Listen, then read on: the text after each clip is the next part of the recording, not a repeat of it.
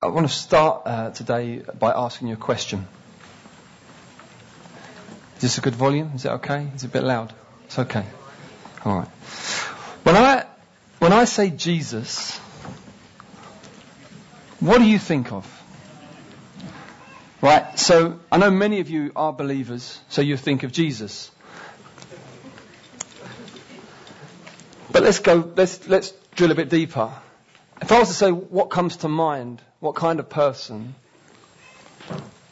I wonder how far you get. I wonder how many facets there are. I wonder whether you think of Jesus in a single faceted way. There's just one element that really drives you about him. I wonder how worthy of you he seems to you. I wonder whether you think of someone who is glorious enough to both demand your whole life and also care beautifully for it. Whether he has that kind of right. Someone compassionate enough to genuinely care for the details of your life. Someone able to deal with the huge upsurging of trouble in the nations and in creation, and somehow bring it all together at the end. Is this the Jesus that you think of? Is this the Jesus that you know and love and serve? Because there's no getting away from the fact that the Jesus that we read about in the Bible is all that and more. He is all that and so much more. And particularly as you get into the book of Revelation, which is, you could probably argue, is perhaps the most powerful piece of literature that has ever been written. And as you get into it and allow it to wash over you and impact your heart, it's just incredible in terms of what can happen as you begin to realize who this is we're dealing with. I want us to read together from Revelation chapter 1. And we're going to go from verse 9 to the end of the chapter. I, John, your brother and partner in the tribulation and the kingdom and the patient endurance that are in Jesus, was on the island called Patmos on account of the word of God and the testimony of Jesus. I was in the Spirit on the Lord's day, and I heard behind me a loud voice like a trumpet saying, write what you see in a book and send it to the 7 churches, to Ephesus and to Smyrna and to Pergamum and to Thyatira and to Sardis and to Philadelphia and to Laodicea. Then I turned to see the voice that was speaking to me, and on turning I saw 7 golden lampstands, and in the midst of the lampstands one like a son of man, clothed with a long robe and with a golden sash around his chest, and the hairs of his head were white like wool, as white as snow. His eyes were like a flame of fire. His feet were like burnished bronze refined in a furnace, and his voice was like the roar of many waters, and in his right hand he held 7 stars. From his mouth came a sharp 2-edged sword, and his face was like the sun shining in full strength. And when I saw him, I fell at his feet as though dead. But he laid his right hand on me, saying, fear not. I am the first and the last and the living one. I died, and behold, I am alive forevermore, and I have the keys of death and Hades. Write therefore the things that you have seen, those that are, and those that are to take place after this. As for the mystery of the 7 stars that you saw in my right hand and the 7 golden lampstands, the 7 stars are the angels of the 7 churches, and the 7 lampstands are the 7 churches. Lord, I just pray that you would bring this passage to life in our lives today by your Spirit. Amen. There's a good quote here from a commentator who says this opening scene is dominated by the glory of our great God and Saviour, Jesus Christ. And the sight is literally breathtaking. From this point onwards, the centrality of Christ is the ruling theme of Revelation. All things depend on their relation to him. All things depend on their relation to him. He is magnetic north. Right? So this is how the Bible presents Jesus, that he is the firstborn over all creation, that he is the beginning and the end, that he's the cornerstone and he's the capstone, that all things were made by him and for him, that all things now depend on their relation to him, everything. in the whole of creation, in the earth, under the earth, above the earth, past, present, future, everything now, primarily more than anything else, it depends on what its relationship to him is. A completely foreign idea from this approach that would say, how do you see Jesus? This is how I see Jesus. It's nice that you see Jesus this way. This is how I see Jesus. Because what's happening there is that you have two parties who are determining how they see Jesus and therefore what Jesus is. Whereas this is Jesus. This is him. And what are you going to do with him? But I see him this way. Yes, but this is Jesus. But what about how I see him? Well, does it line up with who he is? No. Then it's not Jesus. But I've always felt this to be Jesus, but it's not Jesus. But I like this Jesus, but it's not Jesus. But this Jesus makes me feel good, but it's not Jesus. All things depend on their relationship to him. So he is revealed, he is disclosed. God discloses himself fully in Jesus. God doesn't wait. You know, sometimes you look around and you wait to see what people say first and then you kind of line up. God doesn't, so I wonder what they're saying about me. Oh, okay, yeah, well, I'll be that. No, God discloses himself. This is who I am.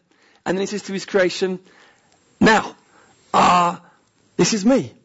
And I love you. I love you with a love that you cannot begin to fathom. But this is me and I change for no one. I, the Lord, do not change. This is me. So in this period of history, this is me. And in this period of history where everyone's thinking completely differently about life, this is me. I've not changed. This is me. Fundamentally, the most important thing for you to work out is how do you relate to me? What is your relationship with me? That is what we're faced with. And it's hugely unsettling for many, many people because it's very, very different from the kind of age that we live in, particularly in the West. It's a very alien way of approaching things where basically, fundamentally, the way it tends to go is this, is figure out what you're comfortable with, figure out what you like, figure out what suits and fits and works, and then define your life out of that. That's basically what we do. And this is very, very different. And so even if you've never heard anything like this before, I'm just trying to say this is what it is, just so you understand what it is that Jesus is asking you to come to terms with. It's an incredible scene. And I want to just unpack all the wonderful symbolism and imagery in it so you understand, okay, all right, you've told us that he is this, but what is he? Well, here's the things that we see of Jesus in this beautiful picture here. First, I want to point out that he's in the middle of the lampstands. Now, what did we learn last week? What are the lampstands? The lampstands are the churches. So this letter's being written to 7 churches, but there were 10 churches in the region. So why 7? Well, 7 is the number of completion, perfection in this kind of literature. So it's basically saying, yes, these letters are for these individual churches. And in chapters 2 and 3, where each church gets its own letter, it's very real for them. And yet, so on a macro scale, it's saying, this is the letter for the church as a whole down the ages. So this is for the whole of the church. That's what the 7 is about primarily. But Jesus is in the middle of the lampstands, which means that Jesus is right bang in the middle of his church, which is a beautiful thing. It's just a wonderful, wonderful thing. Now, when we tend to think of Christ being in our midst, we can maybe think of it in 2 ways, but I want to bring in a third way. We can think, well, Jesus lives in me now by his Spirit. True. When the Bible says that when you come to know Jesus, he comes and dwells in you by his Spirit and will never leave you or forsake you. So there is this indwelling presence of God. Therefore, you become a temple of the Holy Spirit. Amazing. One. The other one is that we might tend to think, yeah, and kind of he's with all of his people. So his whole church around the world, he's with all of his people. Yes, very true. But this third thing here is that we've got 7 lampstands representing 7 congregations. 7 very real normal churches like us. Okay? Look around. In God's sight, we are a lampstand. You might individually be a lampstand. Yeah, no. Or a temple, but individually we stand before God in heaven as a lampstand. He relates to Revelation Church as a lampstand, and he's in the midst of us. This is incredible. And so later on you'll see that in Jesus' hands are these 7 stars, and they're the angels of the churches. And it's this amazing thing where it seems like, I'm just saying what it seems like. This is a little bit sketchy, but there's a number of references throughout the Bible, Daniel, Matthew, Revelation, where it seems that things on earth have a spiritual or an angelic counterpart. So in Daniel we read about nations that seem to be in some way, there's an angel that is presiding in some way over nations. A spiritual counterpart for that nations. In Matthew, Jesus is talking about woe to those who make little ones, children, stumble, who cause little ones to sin. And then he says, for their angels are before the throne of God constantly. Implying that there is an angel per child.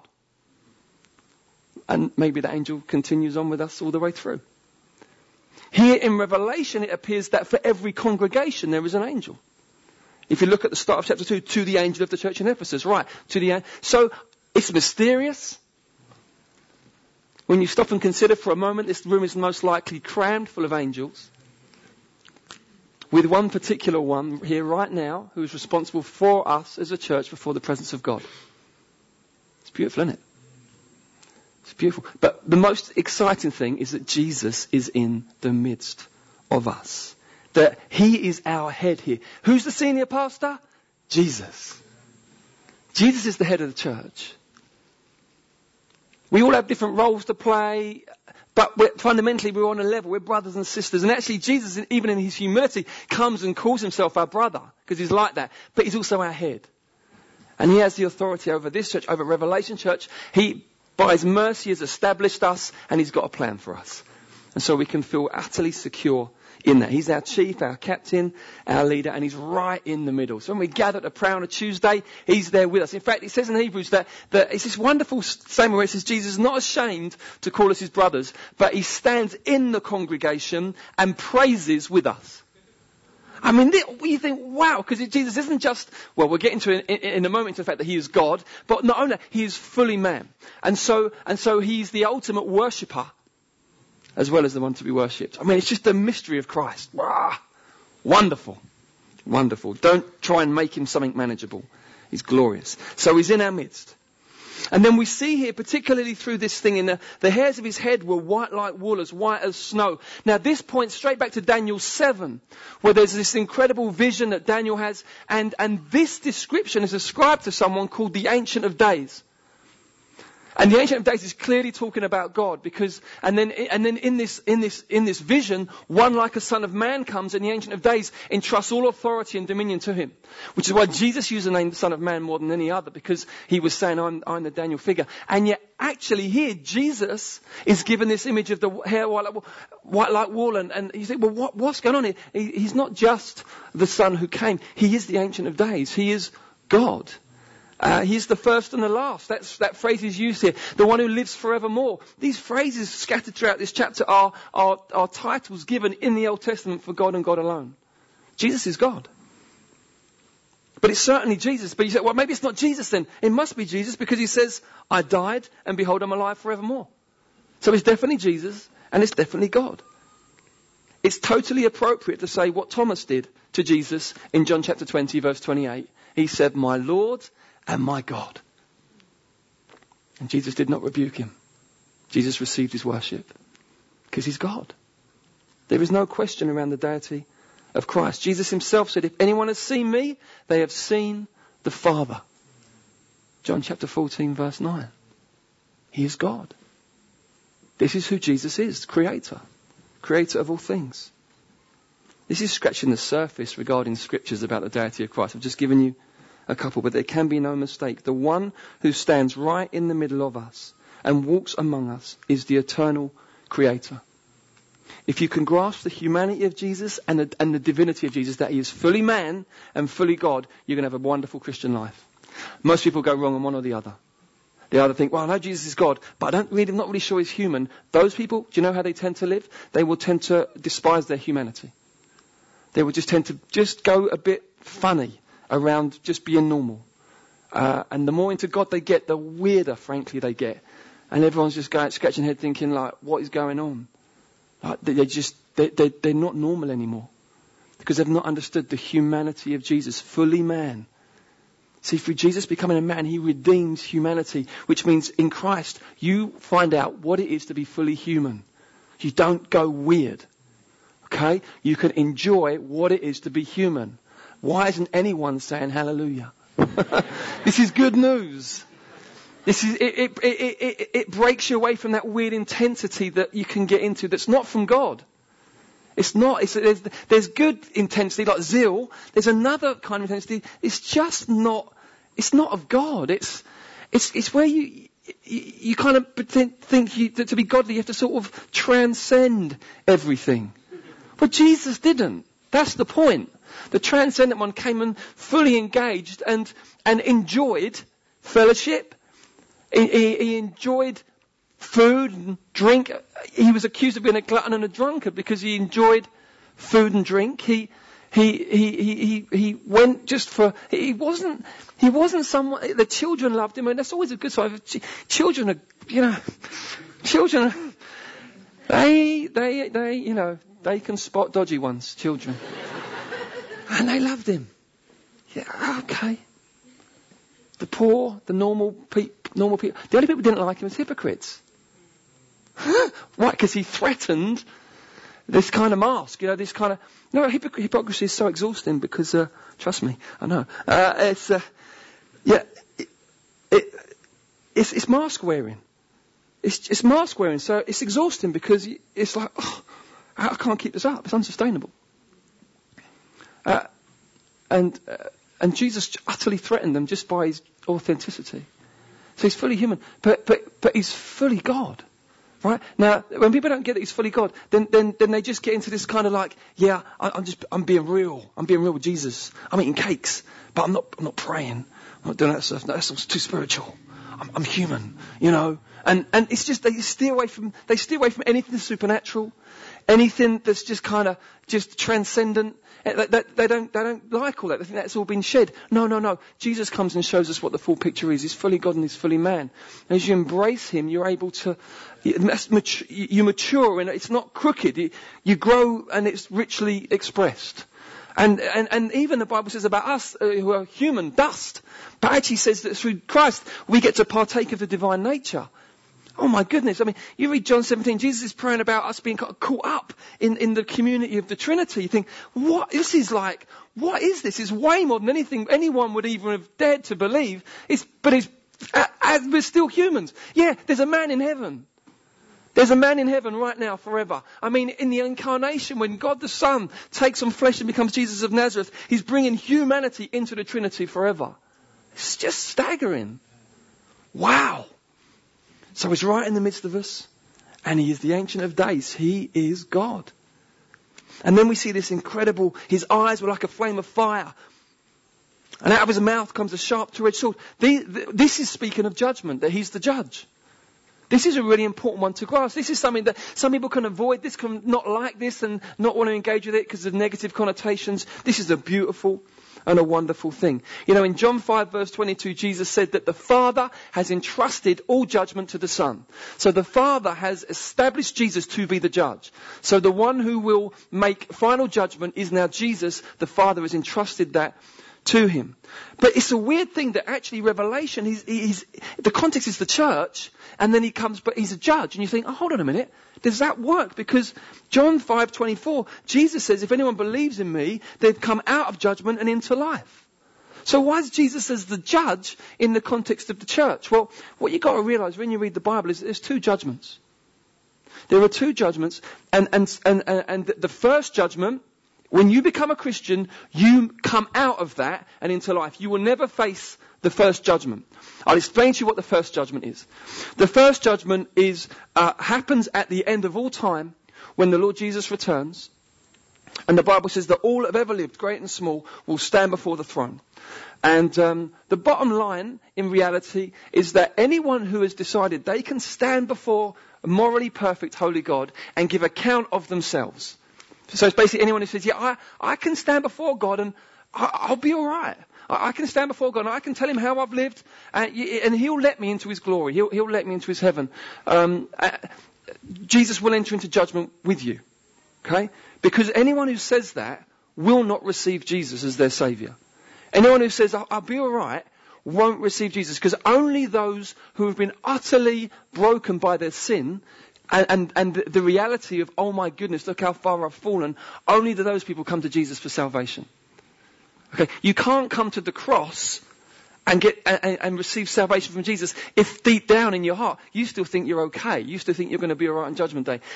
God in His mercy helps us to realise, He is utterly perfect, not just in behaviour but in thought, in every way. There's no darkness in Him, and then by His Spirit He mercifully begins to show you yourself, and you realise it's not just your actions and it's not just your words, it's your thoughts and the motives of your heart. Half of the time you don't even know what they are yourself, but God, the Bible says God weighs the heart, so He weighs every motive behind every action. So the Holy Spirit graciously reveals you're in trouble. Yeah, you're in big trouble. Because basically, just give yourself an hour on earth and you're in trouble. Yeah? So, because what you're going to do, Lord, if you marked our transgressions, who could stand? But you enter into judgment with God saying, no, but. But He's like, no, but I see everything. Yeah, but what about, I've taken that into account and look. And He holds us to account. And so at that moment, Jesus will enter into judgment with you, and He will want to know what is going to atone for you. Because you've not received my offer of forgiveness through the cross. So what is going to atone for your sin? And there is no other name under heaven by which you can be saved. So at that point, we've entered into judgment, and anyone who enters into judgment with God, it's not going to go well. Okay? When you come to the cross, Jesus says, you pass out of judgment into life. You will never ever have to stand before God and try and justify yourself. Isn't that wonderful? You're never going to stand before God and say, yeah, but. You have to just say, yeah, Lord, it's all true. It's all true. And you know what? My confidence before you is grounded on nothing to do with anything I've done or not done. It's solely on the fact that Jesus, you are absolutely righteous in every way.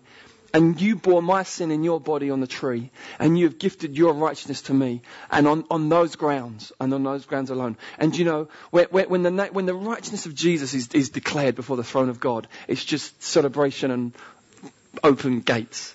Because that righteousness, Jesus is, that stands in heaven.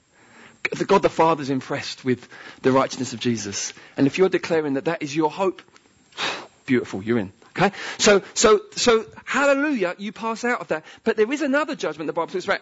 The Bible talks about it quite a lot. There's some phrases here that may help us. I don't know if I've got any of them up here. Is there one on the...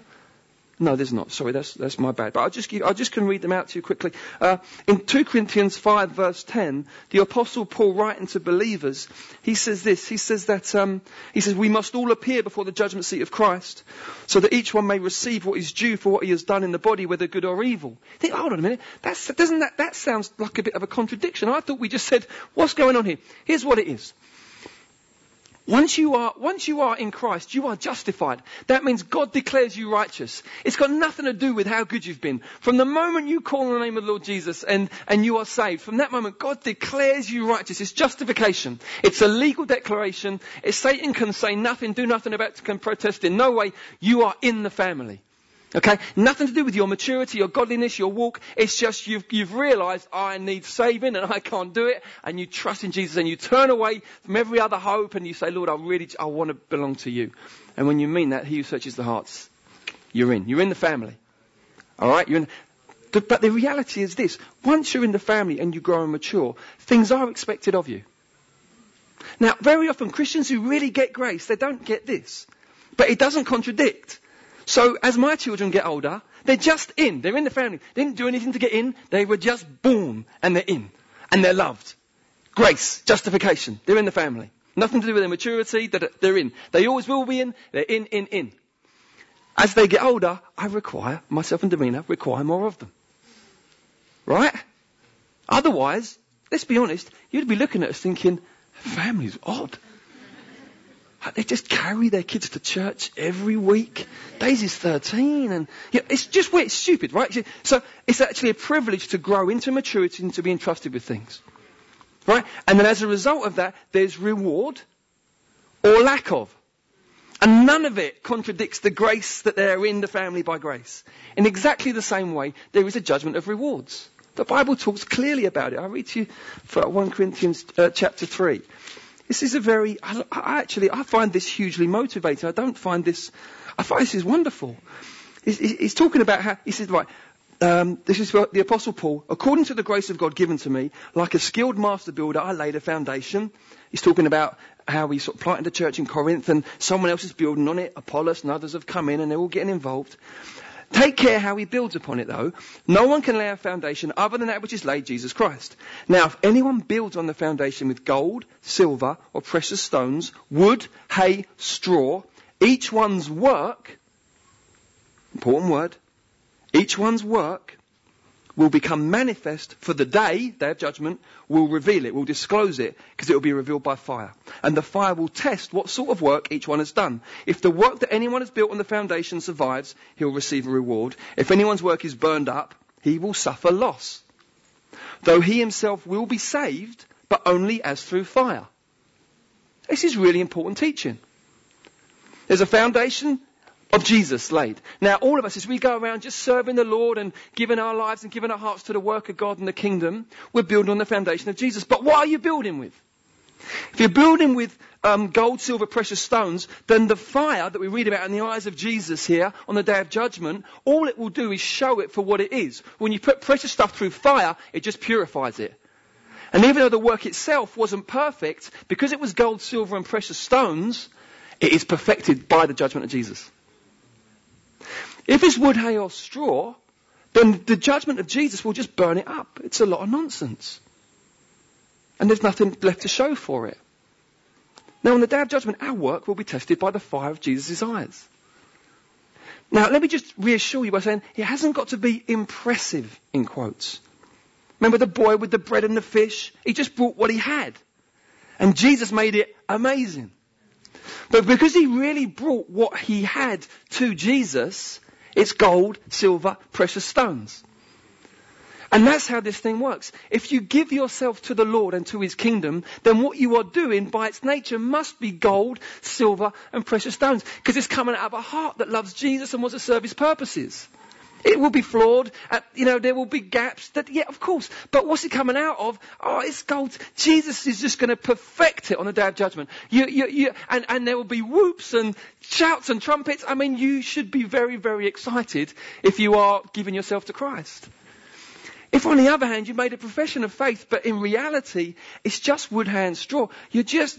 And this is a heart issue. And this is before you and him. I don't know. But actually, you're just giving him the leftovers, the tidbits. You're not seeking first his kingdom. And by that, I don't mean spending all of your waking hours in church. Okay? Seeking first his kingdom. That means just looking for the glorification of Jesus in where he has called you to be. And in your life. If you're not, it's wood, hay, and straw. And you'll suffer loss. And I don't want you to suffer loss. And Jesus doesn't want you to suffer loss. And I want just, it's such a privilege to be with you guys. Wow. So we do Alpha with St. Luke's and John's like, your guys are amazing. They just totally lifted the whole atmosphere when they turned up. And I'm like, oh man, Rev. Yesterday, at Andy Reema's wedding. I'm just sitting there. Oh Lord. It's just beautiful. The serving, the joy, the unity, the heart, just absolutely beautiful. So there's no way any of this there's no sting behind any of this. I am absolutely bowled over by you. But let's just keep going. Because I tell you, it's going to be glory, glory, glory on that day. But it is real. It's there. It's real. And just to remain motivated and know that he sees, he sees. So even if you think, I'm giving myself and it kind of feels that's a bit this and this is a bit, he sees and he loves it. I'll be honest with you, the first couple of years of this church plant, I look at the window and I'd say, it's a house of cards. Someone sneezes, this thing's all over. Do you know what I mean? You think, but, I remember literally we moved up here to plant the church. That was on the Saturday. The Sunday was really excited. I had our first meeting. The Monday, I'm like, now what? And I remember just sitting in the garden like, Lord, what what do we do? Because there used to be a church here at some point. And, you're just before God. And I don't know what to do. But Lord, we came here out of obedience and we're trusting you. Gold, silver, precious stones. Yeah? Oh, this sermon's going to be so long. I'm just at the beginning. I spent way too long on those points. I'm going to race through the rest. Not too fast. Thank you, Davina. Okay. He's a priest. So a lot of his clothing here speaks back to the priestly things that we see. And there's so many things you can say about a priest. So many things. I'll say two things. Firstly, this. Sometimes people think you can just draw near to God. Oh yeah, well of course, he's God. He's kind. He's like that. You can't just draw near to God. There must always be a mediator. There must always be because he's holy. You can't just rock up. We tend to think we can because we've kind of leveled everything out in our mind. We hate hierarchy, our culture. So we just bring everything down, and I think without even realising we can do the same to the Lord. No. Yeah, he's our friend, hallelujah. Oh yeah, but he's holy. I mean, man, wow. So you can't just rock up. There needs to be a priest, right? And it ain't me. And if you guess the thing, well, who is it? He's got a blazer on? No, it's not me. It's Jesus. He's the priest. So we all have access to God through him. He's the great high priest. So you just got to get that. That's why you can't just, well, I figure out you do Jesus is that way. I'll get to God. That all roads lead to God. They don't. The road leads to God is through the high priest that God has established, and his name is Jesus. So we've got to go get to Jesus. So, but the other thing, which is quite a beautiful idea, it says this. I think it said one more quote, Rachel. Rachel's spontaneously combusted. How does she do that? Wow. It's the rapture. She was the only one, guys. No, I don't know where she is. Is there any other? I think there was one more. Oh, no. No. Okay, I'll read it to you. It's fine. Listen. She's great, isn't she, Rach? You just got bored. Right, no, she didn't really. The Old Testament priest, listen to this, right? So remember, the church is the lampstands. The Old Testament priest would trim the lamps, remove the wick and old oil, refill the lamps with fresh oil, and relight those that had gone out. Likewise, Christ tends to the ecclesial lampstands by commending, correcting, exhorting and warning in order to secure the church's fitness for service as light bearers in a dark world. So Jesus as high priest is going around the lampstands and making sure, is the oil still in there? Still full of the Spirit? Still shining bright? Oh, we've got some trouble here. Okay, let's sort this out. That he tends to his church so that we can remain the light bearers that we're called to be filled with the Holy Spirit. That's part of the priestly duty. It's wonderful picture, wonderful, rich imagery here. He's among us. He's working. So when there is discipline, when there is warning, when there is correction, when there is encouragement, it's Jesus just tending to the lampstand. And sometimes that might come through one voice prophetically. Sometimes it might just come as we interact with one another. But the Lord is just using one another to help us so that we remain shiny and bright. So it's a beautiful thing. So he's the priest. Jesus is the king. That is priestly and kingly, the imagery here as well. And I just wanted to just say on this, I know authority is a dirty word in our culture. It really is. We malign and we mock parents, bosses, governments. And I think even if we don't explicitly discredit Jesus' authority as king, we can just focus on those elements that speak of his closeness. And if that's all we do, then you can end up, without realising it and without meaning to, you can go quiet on his fierceness. You can go quiet on the fact that he's going to smash to pieces his enemies like jars of clay. I mean, there's a fierceness to Jesus that we must embrace because it's him. Because it's him. And authority is inherently good. I want to say that again. Authority is inherently good, but when it's abused, it can cause perhaps some of the biggest problems people ever face. But do not throw out authority, because you will be lost. You will be utterly lost. He is Lord. He is the King. So do kiss him, as we're told in Psalm 2. Do kiss him, but kiss him with trembling, as it says in the same psalm. Rejoice, but with trembling. He's the King. And then finally, I love this, he's the Lord of the underworld. He has the keys to death and Hades. I have the keys. You see, in those days there were numbers of pagan gods who were described as lords of the underworld. And this description puts them into their proper place. Jesus has authority in every realm, now and the next, seen and unseen. He's been there. We don't understand fully that mysterious passage in Peter which talks about Jesus going to the spirits that were imprisoned. It seems that it was between his death and resurrection that he entered the realm of Hades. And it says that he preached. That word preach means proclaimed, which means it probably wasn't like an evangelistic preach where people are getting a second chance, but instead it is a proclamation of his victory. So he went to the realm of the dead, the realm of darkness, the realm of Hades, and proclaimed his absolute victory over that. He has the keys to death and Hades. I mean, it's just beautiful. It means as a believer there is absolutely no fear of death. There's just no fear of death. He's got the keys, which is why in the New Testament when believers die it's called falling asleep. Because he's won. He's absolutely won. The final enemy, death, as the Bible calls it, has just got no grip on our lives. And, I don't want to be dramatic or anything like that for the sake of it. But obviously we don't even know the accuracy of all the news reports we're hearing. We just don't know. But it seems potentially that we are being freshly exposed to whole communities that are having to face death for their beliefs. And, we would be naive to think that we would never be in the same context in this nation. That would be naive. I'm not prophesying it will happen, but it would be naive to assume it wouldn't. You would be there would be nothing behind that thought of any substance. If you thought, well, it won't happen here, there's no substance behind that thought. It could well do. And I want to just say, listen, if that moment comes, whether we're together, or whether we are apart, different parts of the world, individually, we need to remember who has the keys of death and Hades.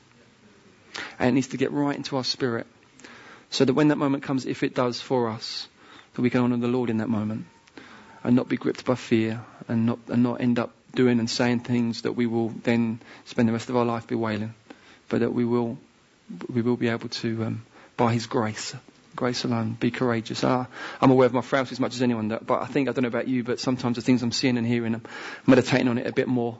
I'm saying, Lord, I want to make sure that in the moment, if that moment comes, that I honour you. And I'm not as in the grip of these things as people who have no hope. Because Jesus has the keys to death and Hades. As I was preparing this, I just felt particularly that there were some who the reality of the fear of death is a big deal. And listen, whether at the moment you describe yourself as a believer or not, I want to tell you that in Jesus Christ there is freedom from that fear. You do not have to live in that. Okay, because He's won. He's won. And so how do we respond to such a glorious Jesus? Well, I think it's best to do what John did really. Fear. And then Jesus will say, don't fear. That's how it works in the Bible. It's a great little setup. Don't go not fearing. It's a real mistake. Just be like, and then when you get it, He'll go, don't fear. That's what happens. It's a beautiful thing. It's not playing games. What it is, it's the Lord wants us to get it. So that when we're lifted up, it's because He's lifted us up. We've not exalted ourselves and just been presumptuous and assumed there's nothing to fear. I tell you, listen, at the end of Revelation, I don't want to, spoil the surprise for December. But we won't focus on this now, but it's interesting. John sees all these amazing things. And then at the end, in chapter 22, he sees an angel. And he falls down to worship him. After all that. And the angel says, stop. Whatever you do, don't do that. Worship God. But angels are glorious and fearful enough. In the Bible we see people freezing, frozen to the spot and collapsing, and an angel. We are dealing with one here who's, the angels cover their face around His throne. Unlike anything you've ever begun to imagine. Very, very worthy. So maybe I will just ask you that question again. When I say Jesus, who do you think of? What do you think of? This opening scene is dominated by the glory of our great God and Saviour Jesus Christ, and the sight is literally breathtaking. From this point onwards, the centrality of Christ is the ruling theme of Revelation. All things depend on their relation to Him. Let's pray.